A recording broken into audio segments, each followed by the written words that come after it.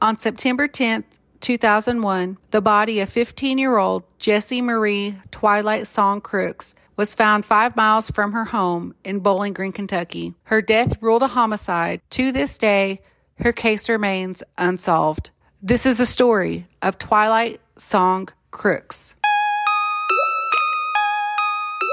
Hey guys, this is Ash. This is Shiashi. This is Maggie, and you're listening to We Are Resilient.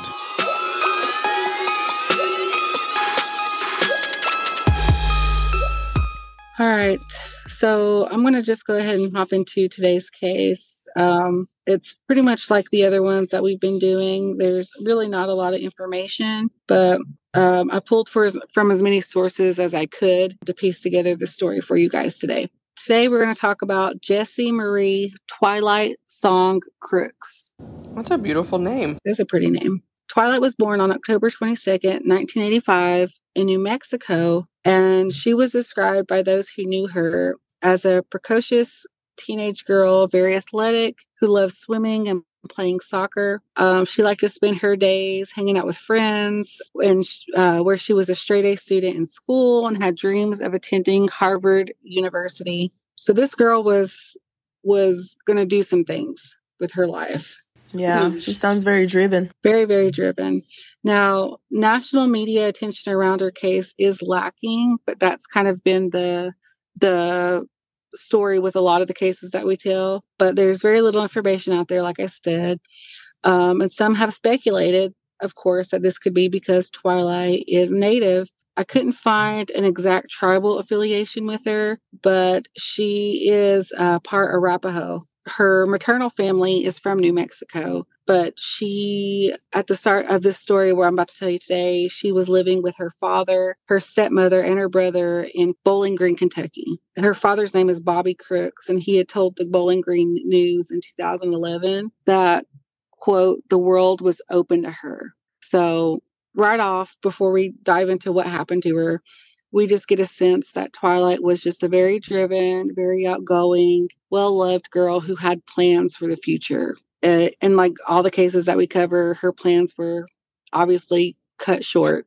So late in the evening of August 28th, 2001, a 15-year-old Twilight received a phone call from a payphone at her home. Not long afterward, at around 11 o'clock, she left her house barefoot. Now, walking barefoot wasn't necessarily out of character for Twilight. I mean, she's Native. Most of us like to be barefoot anyways. But those who knew her said it was indicative that she only intended to be gone for a short while. On the evening she left no note, nor did she tell anyone where she was going or who she was meeting, as far as investigators know. So she just got a phone call at 11 o'clock at night, popped out of the house real quick with the expectation that she would return because she lived barefoot. Yep, that's what it sounds like to me. So it is believed that she may have known whoever it was that called her, but it would be the last time she would be seen or known to be alive. Now, when she left, again, she didn't tell anybody. She didn't leave a note. So it was around 6 a.m. the next morning that her dad, Bobby, and his wife, Linda, Twilight's stepmother, saw that she was missing and immediately reported her missing. And for nearly 2 weeks, people searched for her until one day a man was out walking his dog, found her body 5 miles from her home near a dried up pond in a wooded area. Oh my goodness. She was just 2 months shy of her 16th birthday. So they reported her missing. Did they do, or I would expect that they did like search parties or they searched for her? Or did they have an idea of like where she could have gone? No, there was nothing that I read that indicated there was maybe a special place she goes to or a hangout. All I know is that 2 weeks people searched for her. So it was really unnerving to know that she was only 5 miles away from her home. I'm not sure what that means. Was she there when they were originally searching? I don't know. However, what I do know was the discovery of her body would be overshadowed by the tragic events of the following day, because she was found on September 10th, 2001. Oh, and then September 11th was the next day. So then people just forgot about it. From what I read, it's just, as you guys have guessed, the discovery of her body made the news, but everyone's attention was held by the events of 9/11.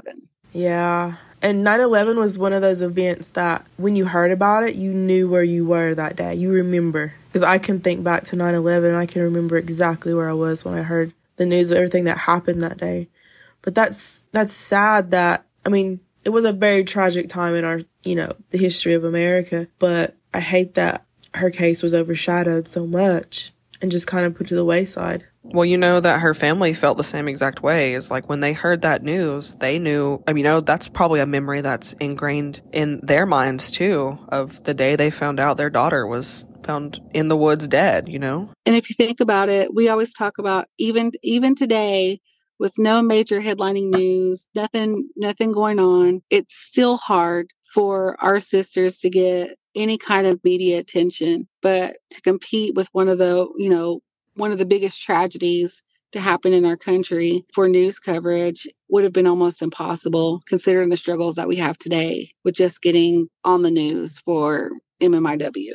It's a really tough situation because you can't fault people for being wrapped up in 9/11 because it was scary. It's scary times, Definitely, yeah. I can imagine this family who are dealing with the shock of 9/11 like the rest of us, but also dealing with the loss of their 15-year-old daughter and not knowing what happened to her. That would be really hard to go through. Now, in the years since her murder, few details have been released to the public. A lot of the details are still secret, including how she died, only that her death has been classified as a homicide.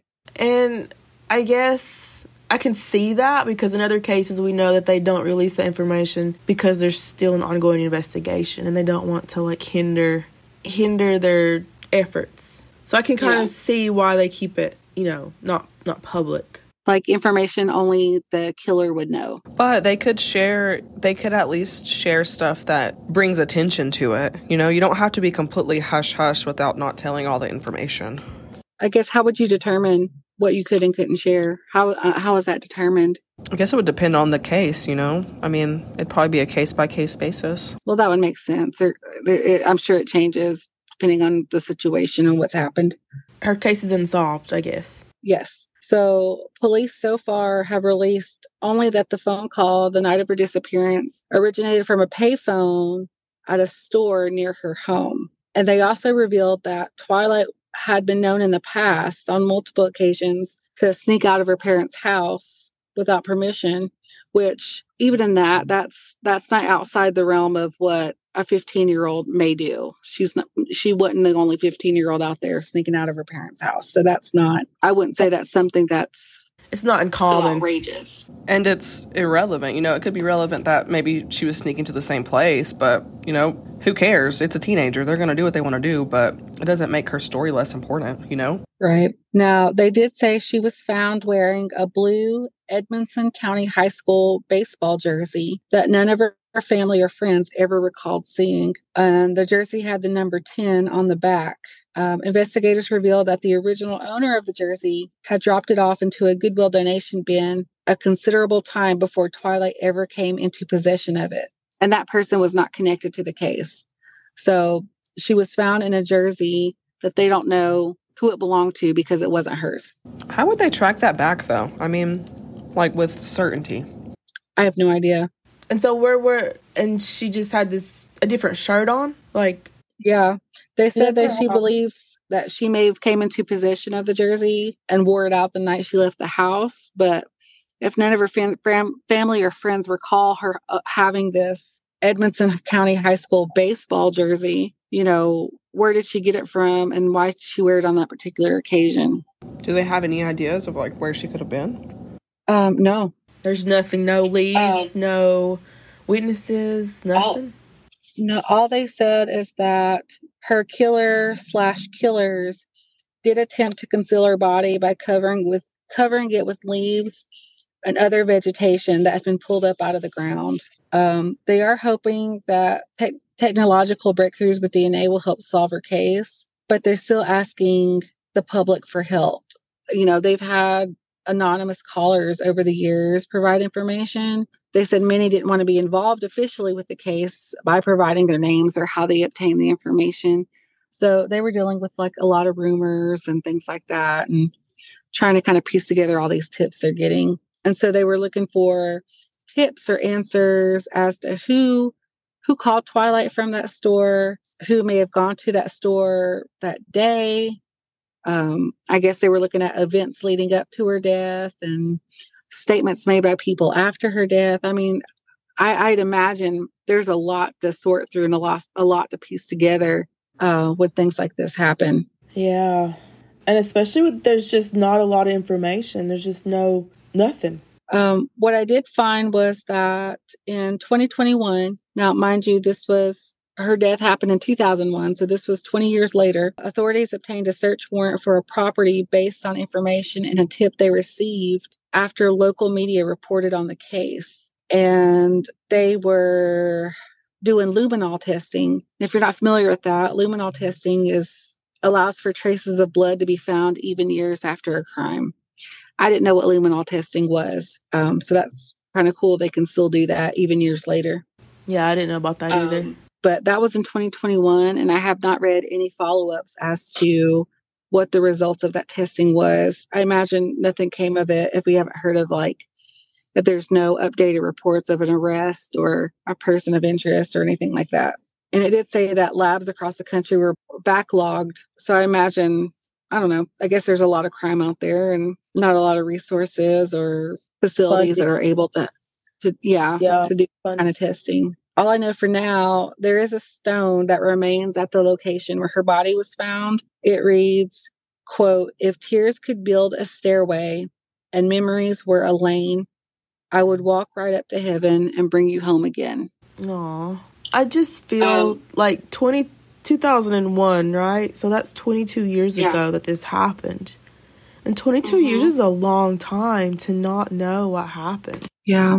Now, from what I read, her family, it says that her family has been really hesitant to really kind of keep going out there and talking about her case because, like you said, it's been 22 years and it's almost like getting your hopes up. It's been 22 years and they don't want to have to keep rehashing this really, really traumatic event that's happened in their lives. And, I can imagine having to, wanting to rehash it and wanting her case solved, but then losing hope because it's been so long.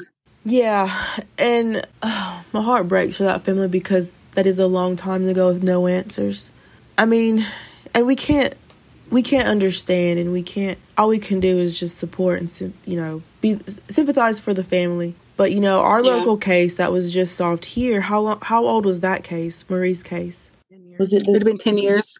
10 years. And 10 years is a long time as well. But her case was finally solved. Well, I was going to bring up Marie's case because the call to action from what I've read is that the police believe somebody knows something. I read that it said it's not uncommon for people to unknowingly hold the secret and never talk about it because they falsely assume that others already know more about it or they're scared to come forward. And I had wrote, because Ash, you're right on the same page with me, I wrote, I'm saying this because when I read these kind of comments, I always think about Marie because it's one of those things where they believe somebody in the community knows. They know more than they're letting on, or they may unintentionally hold information, not realizing how important it is. Yeah, that's what I was going to say, is a lot of times it feels like people know stuff, but they think it's irrelevant. And even if that's the case, I would just report it because any little bit of information can really help. We don't know what led to the events that finally got an arrest in Marie's case, but even the little bit, the tiniest bit of information could have helped to lead that forward. You know what I mean? Yeah, because in a lot of these cases that we talk about, we always say somebody knows something, and they're just afraid to come forward. Well, and what makes me think this is probably the case in Twilight's case is because, she got a call, and her friends knew her enough to know that if she left barefoot, she was intending on coming back. She wasn't going to be gone for long. So somebody that she knew called her. Why else would she just leave the house? Yeah, had to been someone you know what I mean? Yeah, someone she knew, someone she trusted, to go out and meet them at 11 o'clock at night. And people talk, and teenagers talk.